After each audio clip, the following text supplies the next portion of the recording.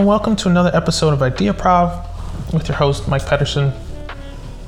I had a really kind of neat topic together today, and found a guest online through some interesting some conversations, and we decided on this topic and thought it'd be really fun. But first, I want to kind of give her the floor to kind of let her know. Her name is Miley. So Miley, how are you? What are you all about? How's your day going? And give us a little background on you.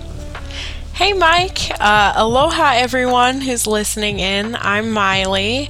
I love meeting new people and learning more about the world. I'm really excited about this podcast. When Mike talked to me about it, I just had to be a part of it. It sounded like it would be a lot of fun and just a different experience.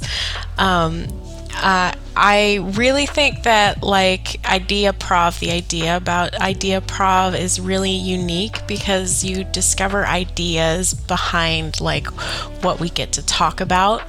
And there's a sort of magic inside of our minds when we talk and collaborate together. I think improv also has a fun way of bringing little golden nuggets of those ideas to the surface. A little bit about myself. In my free time, I attempt to lift weights and make my body healthy. And sometimes I like to binge watch my favorite anime on Netflix and Crunchyroll. Very nice. Anime, I'm sure, has been in a lot of people's repertoire recently. The whole pandemic and all that kind of good stuff going on. Crunchyroll I haven't been on, but I think that might be on the horizon here soon as far as something new to try. So enough about me and my Crunchyroll escapades that I might endeavor on. What's had your mindset? Where's your passions lie? This is the segment for you to kind of tell us a little bit about what's been interesting to you and things that you want to focus on. Yeah, so one big focus in my life right now is my graduate program that I'm attending at Southern Illinois University of Edwardsville. I'm pursuing a master's degree in instructional design and performance technology, or performance improvement, and it's been an entirely different experience for me. I've really appreciated the sandbox nature of the whole program, and it's kind of what dove me into the instructional design field as a whole. Now I feel like I have a purpose and a career that I want to be a part of. I want to be a part of all these cool people that I've met on LinkedIn and other professional connections. And I think it's been fundamental in shaping me as an instructional designer because it has, one, taught me a solid process, how I can go about my instructional design. It's allowed me to develop and improve a growth mindset and a failing forward attitude. I've never had that before in my life. I never understood that mistakes are totally okay, and the more mistakes you can make, the more opportunities you have for improvement. So that has been fundamental, not only in my professional life, but in my personal life. It's taught me how I can make mistakes at cooking and try again, or I can totally screw up an entire design documentation and just give it another shot with some feedback and help from my friends and colleagues. I think one of the best parts of my program, though, my graduate program at SIUE, is that the fact that I get to experiment and play around. So I've never experienced that before in my other graduate degree, where I had a chance to just be free and do it all on myself. I was taught a process, and then I was let go and said, go and try, go forth and be experimental. And so now I get to play around and collaborate with my colleagues, my classmates, and figure out what works for us, what doesn't work, and be creative in our solutions because we get the chance to just open our minds and see what the world has for us. So yeah, I mean, it's a really I'm happy to hear that somebody else has kind of had that moment. It occurred for me, I'd say probably a couple of years ago now, in which I I almost had to unlearn a lot of things and kind of break my own bubble, because oftentimes when you're talking K through 12 schooling, it's, hey, here's a formula, or here's the way of doing it, the scientific method, whatever you want to call it, or whatever subject. Learn it, apply it to whatever you're doing, regurgitate the information. And oftentimes life just isn't like that. Right? And so, when you run out of those issues, those problems, or those formulas that you don't know what to do with anymore, and then you're kind of stuck and you feel almost defeated because you feel that you don't know how. And then I came across, like you're talking about, the design thinking and those methodologies, and it's like, this is the way that I learned how to ride a bike. This is the way that I learned how to, brush my teeth as a child. And it's just that trial and error and using like your whole parts of your brain to be able to learn things. And once you kind of dive all the way in, it's so nice to kind of, let go of all the other stuff that kind of clutters your mind of the way things should be. Yeah. Have you experienced that at all? I feel like really weird about it because this graduate program has been really therapeutic for me. It has I feel like I've been unlocked from all of the stressors that had been in my life before. I didn't think that I could start thinking like a child again, just basically seeing the world as opportunities and not being worried about getting things perfect the first time, because there's always a chance to improve something. So this has been a really great program to unstick me from where I was stuck before. Yeah. And the one thing that I kind of took away from my journey so far too was the ability to not only do it, but call it out. Right? And so when you call it out and you say, oh, I made a mistake, or that's not right, or whatever the case is, and you start over, it's a very liberating feeling. And then it also is extremely, I think personally important for others, when they hear that, you've made a mistake. It kind of humanizes the situation, and nobody holds themselves to this perfect standard of getting it right. It's hey, let's just continue to figure it out, iterate the process, move forward, and make it better than it was last time. And it's, you can take that into so many parts of your life. Yes, it feels like a more human experience, appreciating the human experience. Yeah. So what do you, what's the future look like for you once the program is kind of, wrapped up? What are you looking to take those tools and do with it? Well, big picture, I hope to change the world. Like my dreamer self. I just want to change the world, and I don't know what exactly that looks like, but I want to change someone's life for the better. I think I also just really want to explore more about instructional design. I don't know which parts really call to me yet, if that's the designing part, or if it's developing the learning or instruction, or if it's even something different. I actually talked to another colleague earlier this week, Mohsen Memon in India, and I'm thinking game design would be really cool. I don't know. I need to experiment some more and figure out what I want to do. So I think I'm going to play around after this this program. That is a phenomenal answer.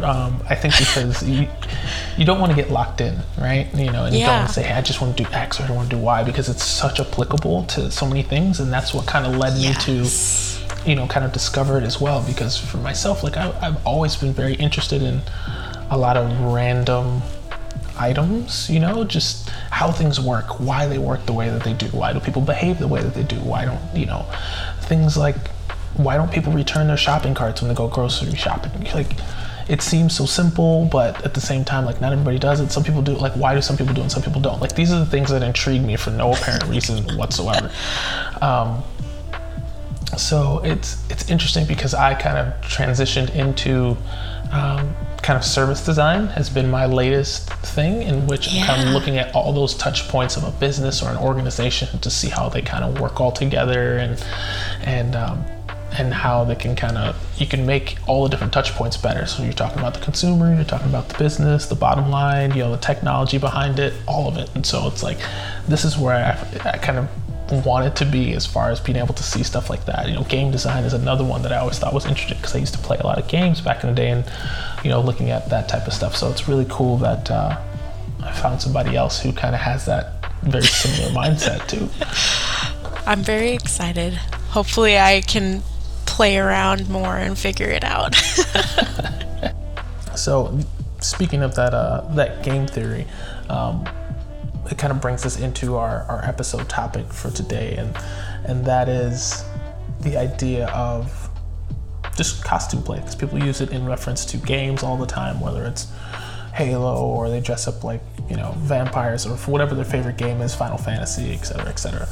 And so Mila and I kind of got to thinking about this, and we kind of wondered, well, with everything kind of going on in the world, right, how could we use the idea of cosplay and dressing up to make Americans, or help Americans, be more empathetic towards ourselves, other countries, other nationalities, ethnicities, as far as cultural practices. So my initial thought with this is, when we decided on this kind of topic, was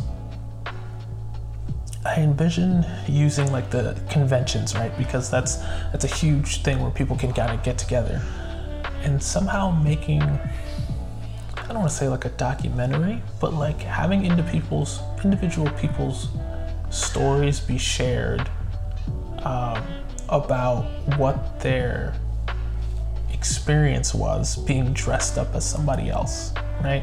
And we really don't want to, you have to be very careful, because I don't want to misappropriate any ethnicities or anything like that, or offend people, but this is kind of the thing that we're talking about, right? So we have, kind of have to call it for what it is. But, for people that are dressing up as anime characters or something like that, just talking about, what it's like for people to interact with them, and how they could be better, maybe dealing with people of Asian descent or something like that. Just so that way they could potentially share it with their family and friends. And I'm thinking that could lead to people being more welcoming. Yeah. So I think, one big issue with this topic is the fact that we're asking if people can be more empathetic towards ourselves and others, right? So, the definition of empathy is basically like being able to understand and relate to feelings of other people.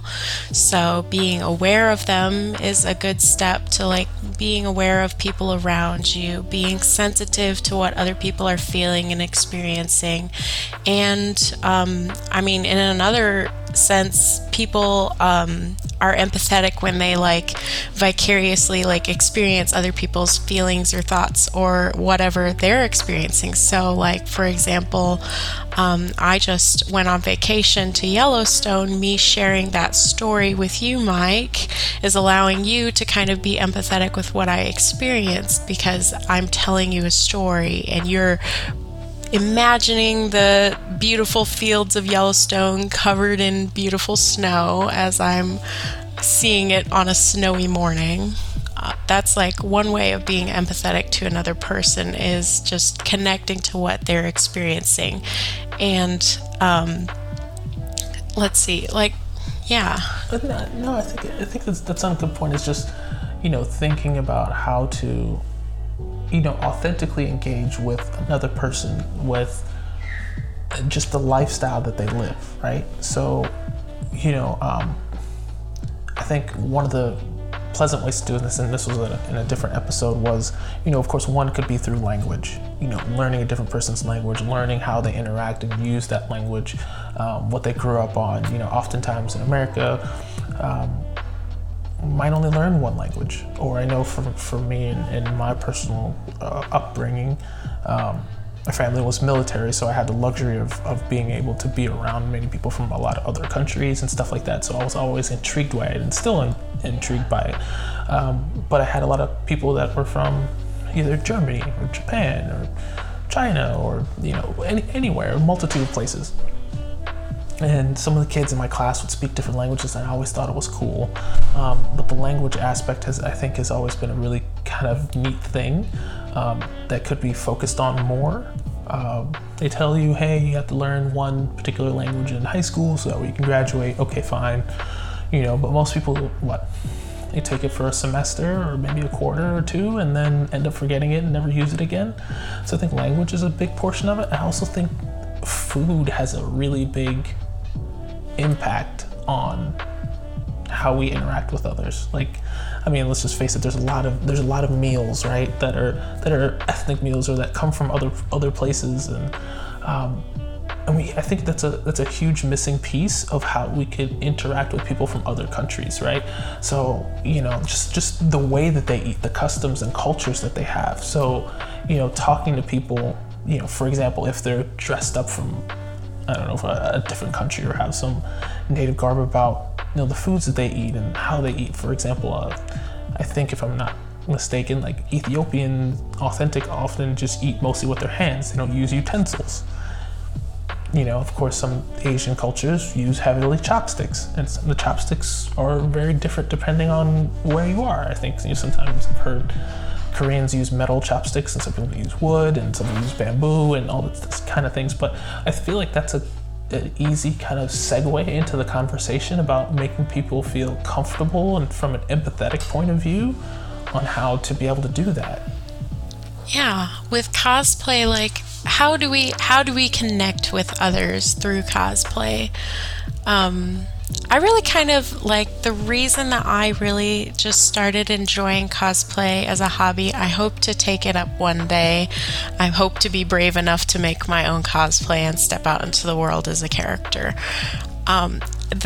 The piece that drew me to cosplay is the story that people tell. When they step into another character, they are telling that character's story. They become that character and they bring that character to life for other people, because sometimes characters are only 2D or 3D. They're only anime characters on television, or they're only video game characters. You only see them on a television screen or in a book or in words if they're from something like Harry Potter. Bringing that character to life is just telling a story in a visual, very physical kind of form. Empathy, I think, would help people. So cosplayers, I think, are really empathetic because they have to change. They're almost like actors, but they also embody those characters when they step into their roles. So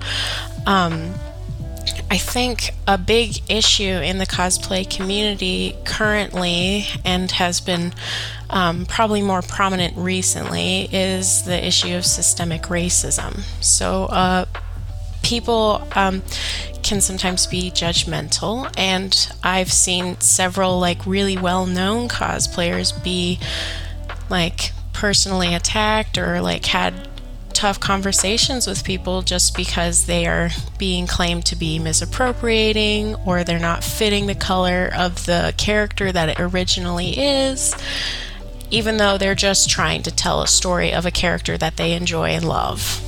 So I think empathy could help people outside the cosplay community connect with those in the cosplay community that try to tell the story of these characters that have their own feelings, their own experiences, and the person behind that cosplay too also has their own feelings, their own experiences. We need to find a way to connect people with how they feel. I'm not sure how we would connect those who haven't tried empathizing with others to that. Yeah, and I think that's what we're here for, to try and figure out those, I guess, somewhat concrete methods to be able to do that. Because just from a cosplay, I'm thinking, people dress up, they embody these characters, and for me, while I've never done it, I feel people never really understand potentially the impact of the characters that they're doing. Like you talked about, they're telling a story, right? But when the story's all done, they take off their costume and they're back to their normal selves. they're only able to feel the almost positive effects of having that thing, that the costume on, right? It's always, you know, positive things about different versus, you know, I'm thinking of somebody that might dress up as like a Star Wars character, right? Like a lot of the Star Wars characters are very elaborate and different, and, you know, multiple eyes and weird ears, and, you know, super tall or hairy like Chewbacca, and whatever the case is. And so, you know, whenever they walk into someplace, it's really cool, it's neat, it's different. However, nobody ever thinks about the other stuff, you know, like what if Yoda was a 6-year-old and being teased on his ears, you know, while he's in grade school? Like, nobody really thinks about that. It's just kind of like, yeah, whatever. And I could see some people out there saying, well, it's just for fun, it's not whatever. But I think that's the conversation that we're having. Like, why is it that when we go to these conventions and everybody's dressed up, like everybody's happy, everybody's embracing one another, everybody's embracing their differences, like what they're dressed up as, the story that they're trying to tell. But then all of a sudden, when the costumes come off, we stop doing that. Like where's the disconnect there? You know what I mean? Like everybody's so excited to see like what people are having and what they're wearing and stuff like that, and to what they're bringing to the table and all the cool stuff. But as soon as convention's over, or one that's coming up, Halloween is another perfect example. Everybody dresses up in different costumes and everybody's like, oh yeah, that's so cool and it's creative and all that kind of stuff. And we always look at it with such positivity. And then when it's all done, you know, we kind of go back to our normal selves and we're like, okay, what about this guy? He looks a little weird, or, you know, he might have a skin condition and I might treat him differently. But, you know, a day ago when it was the 31st, you thought it was the coolest thing on the face of the earth when, you know, this guy had half of his face ripped off. Like, where's the disconnect? Do you have any insight or thoughts? Yeah. I wonder if people have a hard time connecting to people, like the actual human being behind cosplay. Like when they see a cosplayer, they see the person as the character. They don't see the person that's actually playing them. They see Chewbacca and they love Chewbacca, or they see Han Solo and they want to greet and play with Han Solo, but when Han Solo is not Han Solo anymore, how do I relate to that kind of person? Like, I think that's really interesting. It feels almost that people are more willing to connect to imaginary characters or other, like, non-existent characters rather than people on that same kind of level, which is interesting because that's kind of how we met on our own level. We actually met like just talking about a story and connecting on the human level, having a great conversation. It kind of boggles me why people might not want to connect with that person who's behind the cosplay on the same kind of level. I'm not sure. I think, you know, people use it as like just a relief. It's fun, and so oftentimes when you try and make fun things serious, it takes the fun out of it. Right? Yeah. But I think there's an avenue that I believe it could be done. So, of course, this, like you talked about, the systematic racism portion of it is definitely kind of somewhat embedded in American culture and it needs to be addressed. And there's a lot of people that are very upset with how things are transpiring right now. But in order to change that, I feel like you have to change somewhat of the population now as well as somewhat in the future, right? So, you know, we always talk about, you know, in kids or like kids and children in schools, they talk about like bullying, right? For whatever reason, it could be, you know, it could be race, ethnicity, weight, size, hair color, anything that you name it. And like, could we use that to our advantage, right? So when we talk about that, we always like, don't bully them because of whatever. Like marrying something like a Halloween school activity with like a Great American Teach-In, you know, where people come in and say, hey, you know, my dad is a fireman, And he comes in as all his fireman gear and all that kind of stuff. And they ask questions. What do you do about firemen? Da da da da da da.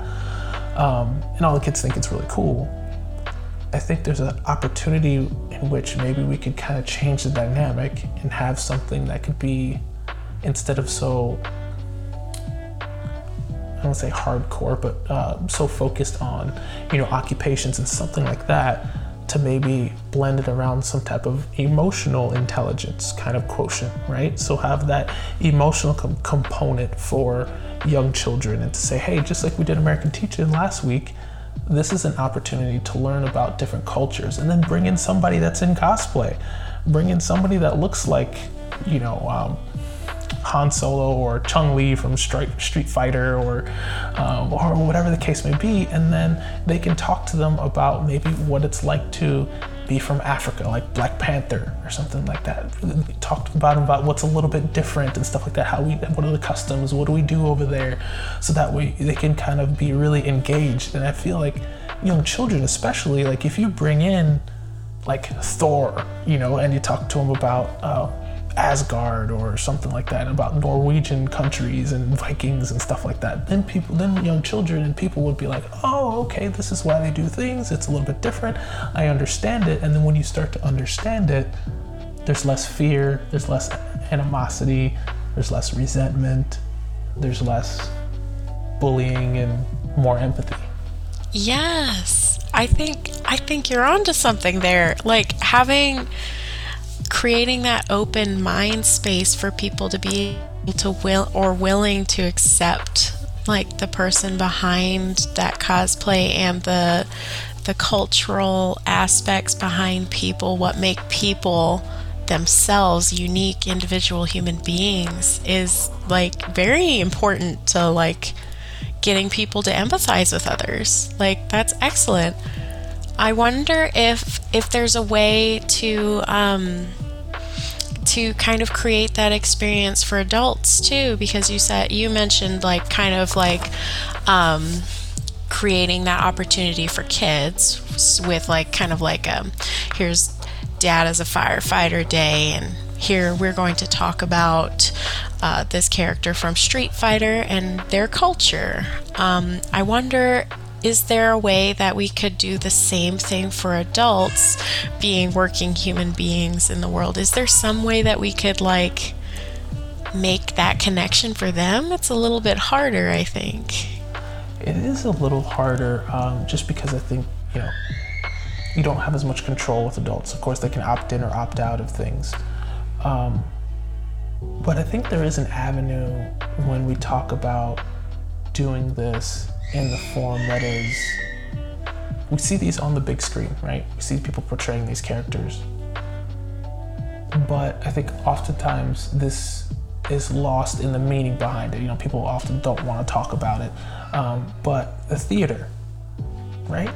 People go to the theater and they dress up all the time and they play different characters and they appropriate these characters. And how do, like, as actors and actresses, they get people to feel empathy for them. They get people to feel empathy for their, their lifestyle, their character.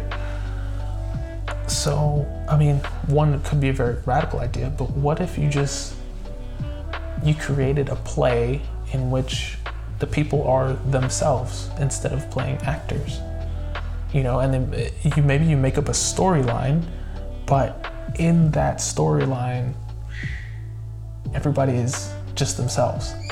Okay, yeah, they might be able to do little things, right? Like they maybe put on a baseball cap or maybe a robe or something like that, but the actual fundamental things don't change, right? Like a person of Asian descent is still Asian, they're still whatever, and you talk about the dynamics in between. I feel like this has kind of been done a little bit.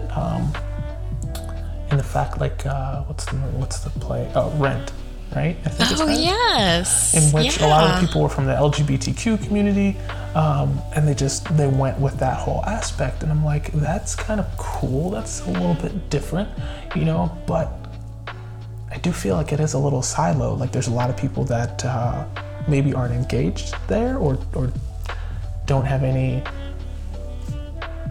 don't even like plays or theater. But I think that's a way that you could kind of do it. How do we get that into more households? Yeah. Oh man, I wonder if something similar could be made into a game where people, because I like the idea that you said of people playing themselves. It becomes much more of a stark reality of having to connect to another character, Mike, across the screen from me, but Mike is just Mike instead of Mike is not some other like really out there character. So I wonder if there could be a game. I'm thinking about a game, and then like you just talked about the idea of playing themselves, right? So one thing that just kind of came to mind when you're just talking is, what if you had a play or something like that where the story was made up, but it was all factual items from the actors and actresses themselves, right? These are all their life story. Like somebody just takes out, this is what happened in my particular life, and everybody plays a different role or a different part in it, right? You could have, 10 to 12 actresses, and somebody says, maybe we want to talk about something serious, like if you want to talk about the, social injustice, maybe somebody was deprived of being able to buy a home because of the color of their skin, or because they're female instead of male, or transgender, or something like that. And they said this was my first-hand account of that item, right? And then they tell the rest of the actors, they come up with a storyline, or they reenact the storyline of how that story was actually played, and then you perform it in front of people. Now, it would be a little bit different because anybody going to see that particular play is not going to have any idea what the storyline is about. So you're it's almost going to have to be like a emotional improv, if you will. Like you're going to like you go to improv and you don't have any idea what the jokes are going to be about, and it just comes to you. It would almost have to be something like that, and so you would have no idea. And then at the end, after the credits, maybe the actors and actresses come out and say, "Hey, listen, this was, my name is Jamie. I am 34, in the middle of a transition of being transgendered, and this was my experience when I was 27, 7 years ago, working for a company that, maybe fired me or terminated me because of whatever it is," right? And so you have the entire audience there who was kind of captivated by this artistry, this theater, and then they also realize that this is a true story. Like, this is somebody's life, and so when they walk away from that, it's an entirely different experience, because now all of a sudden you just watched a really entertaining play, but then you also realize like you were put into somebody else's shoes and tried to hurt, or tried to kind of visualize that. I really think like that could even be stretched even more, like into to reach even more people through documentaries and movies, because I have found myself like watching cinema or movies and documentaries and being just fascinated by the story, and come to find out like the end credits or the intro credits say that it's based on a true story, and I read it for that final time before they run the credits, and I'm like, what? That was a true story? That was a lived documentary? Like, I feel like that kind of play could be more reaching to more people through TV, through actors. Yeah, if you're talking about actors, right?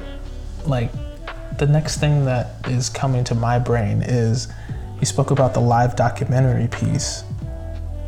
Could it be turned into, and although people are going away from cable, whatever, some type of channel, right? Where maybe you have stories of real life people's accounts in documentaries.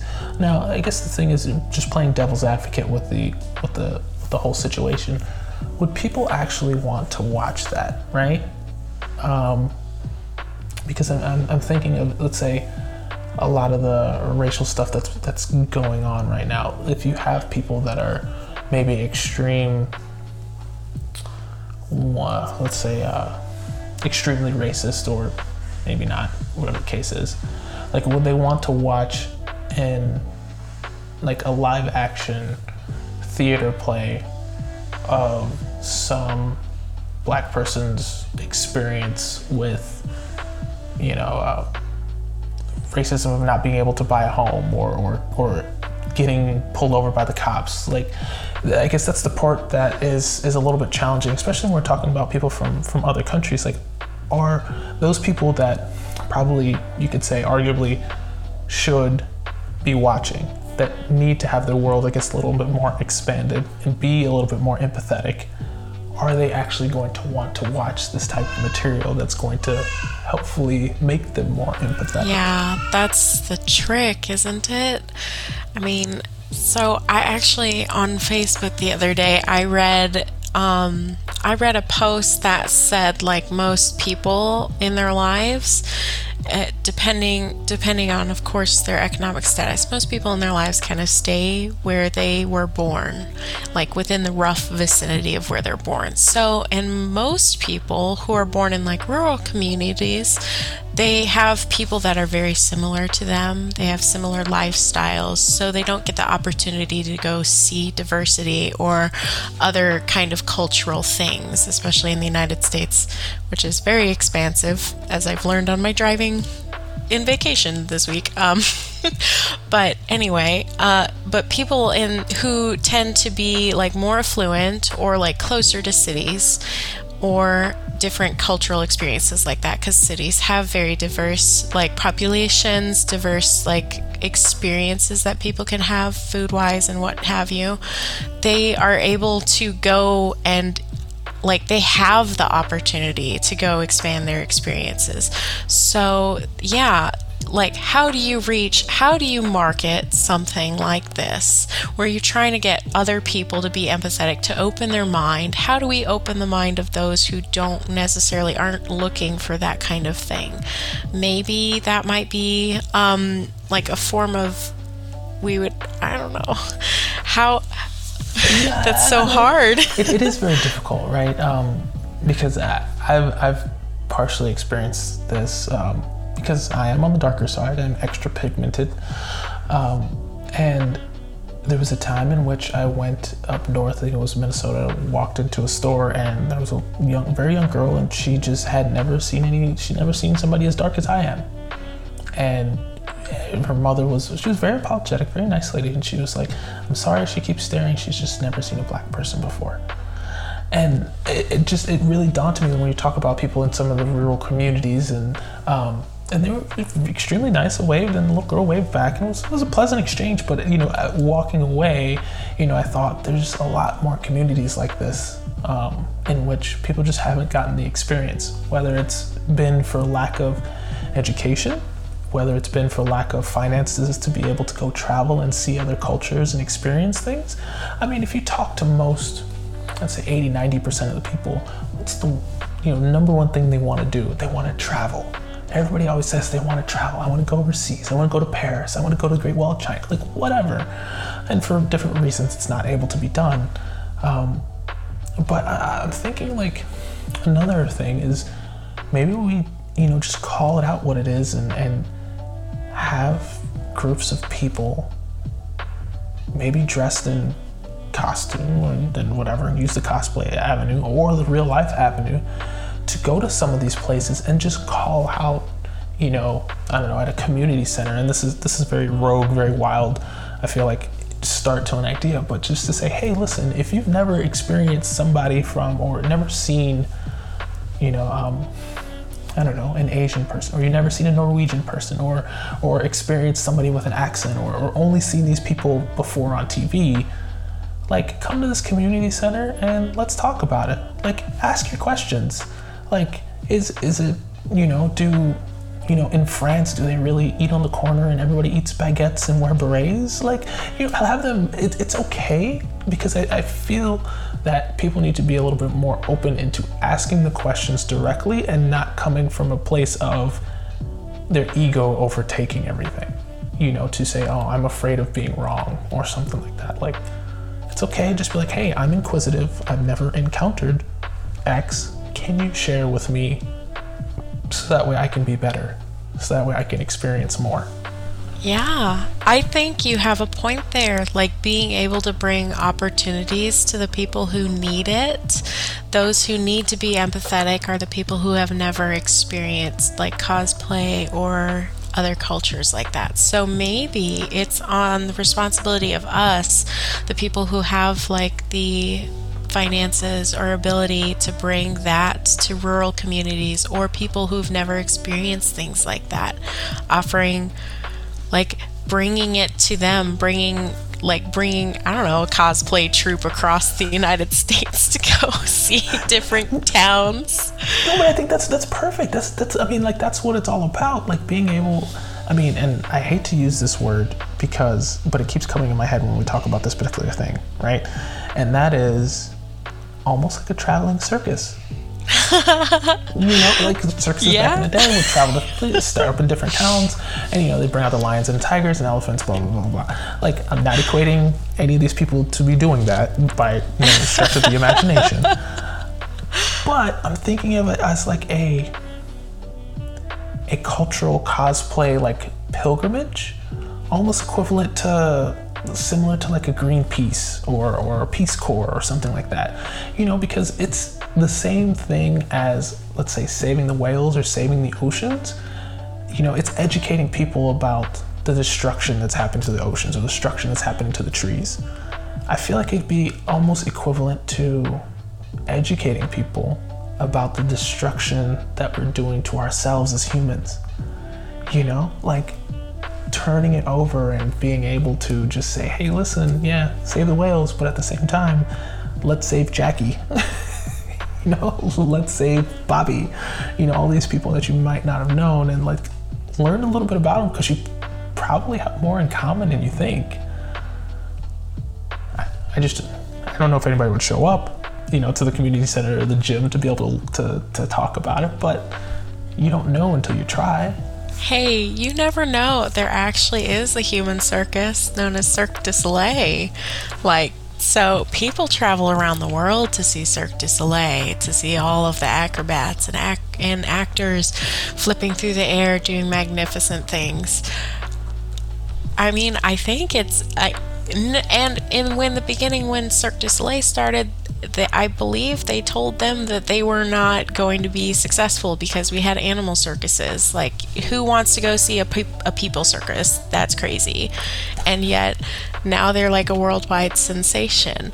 So I think the idea of a cosplay circus troupe would be fantastic to connect with other people. Like, how crazy and fun would that be? It almost makes me think of like LARPers, like people who play like act out ancient medieval scenes with each other, like just getting to play with each other.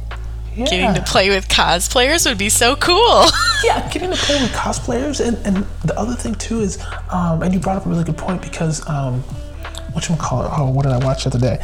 Okay, I gotta plug Netflix. It's a show on Netflix called Home Games, right? And so on there, they go to different cultural areas. So I think one's up in like Ireland, and they have special games like that, or Italy, where they have the running of the bulls. These are like native games and stuff like that people like attract to and come see. Like, what if we brought mini versions of that to the communities that could better need more empathy, right? So that could be large cities, it could be rural areas, and everybody needs a little education, I think. And fun. And you brought it to them, and then in showing them those games and having fun and having people be able to interact, they in turn will be able to learn about other cultures and learn about other people. And while they're being able to learn, it's going to make them feel more comfortable. If they feel more comfortable, they're going to be more empathetic with people and say, oh yeah, I remember, this particular Italian person because I went to this one show and actually got to play their games and stuff like that. So I understand what that culture is more about, and I'm not fearful of them, and more empathetic. And that's the goal, is to get people more authentic, more empathetic to people, just whether it's costumes or just in general. So I think that's a heavy bit. So want to be respectful of Miley's time, and we really ran up against it this time, but I think we got a lot of really quality ways that we can kind of start and open up this conversation. So I'm going to run them down, and you let me know if we missed anything. So when we're talking about getting people to be a little bit more empathetic, using cosplay as a way to do it, the one thing that we can do is make sure that we start to tell stories of these characters, whether that's at conferences, in real life, whenever we do it, to kind of get people engaged from a mental aspect in the person's stories behind the scenes. Another one is talk about, similar to like a Great American Teach-In, is to use cosplay and bring costumes and whatnot into the schools. Maybe the schools, maybe after school activities, wherever the case is for young children, so that way they can better develop emotional skills to be able to empathize with people of different backgrounds and races, ethnicities, cultural experiences, etc.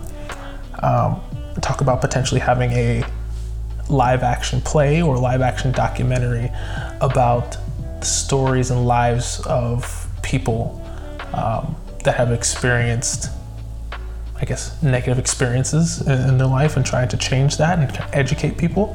And then the last one that we have is some type of traveling interactive cosplay experience for people with costumes. I guess you can almost say similar to a Cirque du Soleil. That's what go around and help potentially educate people in cities and rural communities, where they would actually be able to interact, learn about the cultures. That way they'd be able to empathize. And the last one is also, maybe during that experience as well, is incorporate some type of games, some type of food, language, so that way they could really immerse themselves in the culture of different people from around the world and people that they might not normally associate with. And that will in turn breed more empathy towards those that they might not know about. Did I miss anything? I don't think so. I mean, we want people to be more empathetic and be able to tell their stories to others and connect with others. I think these ideas that we've come up with are pretty out there, but they're a good step in the right direction. Yeah, and the thing is, a step in the right direction is what we're after, right? So will any of these work? I don't know, but maybe somebody might come up with something that will drive one of these things, and if it can help bring more awareness to more people and have people be more kinder to one another, be more empathetic, and be more welcoming and create less division and more inclusion, I think that's going to be a win for everybody. So to make sure that we're good on time, I really have to take a moment here and highlight Miley and everything that she's done and brought to the show. I thought it was a really fun way to add a good twist to the show, and you know, her thought process about, you know, coming up with some of this stuff. So I have to thank you for being on and everything that you've given us today. Well, thank you, Mike. I've had a lot of fun playing around with you and improving as well on such a fun topic as well. Wonderful. So as usual, you can always catch up with us using the handle @IdeaProv at all the social channels, and then also look out for, in a couple of weeks, we're probably going to put this stuff together and actually put it together in a blog post on the website at www.ideaprov.live, where you can continue the conversation and add your 2 cents in there as well, and hopefully kind of see if we can get one of these things off the ground, or just, you know, talk about it for more fun and games. But stay tuned and listen in after the break for the IdeaProv Insight. Hey, so for this IdeaProv Insight, I want to share with you a new treatment that's being used for drug users. It's called contingency management, and what it does is that it rewards drug users for staying off drugs and being abstinent. So this could mean improved therapy sessions, improved attendance for meetings, and what happens is when they go there, they're able to pick out of a prize out of a fishbowl, let's say, and they get a reward of anywhere between $1 to $100. Added to a debit card. And then what that debit card allows them to do is buy certain things, but it's also blocked from making purchases at liquor stores and ATMs, bars, clubs, those type of arrangements based on the merchant company codes. So I thought from an impact perspective, this could be huge just to kind of create some better humans. It's already been working for the VA, and they have over 5,000 veterans that have followed the program and have been abstinent for years now. So I want to share with you. It's a really good read, probably about 8 minutes. Thanks. Until next time.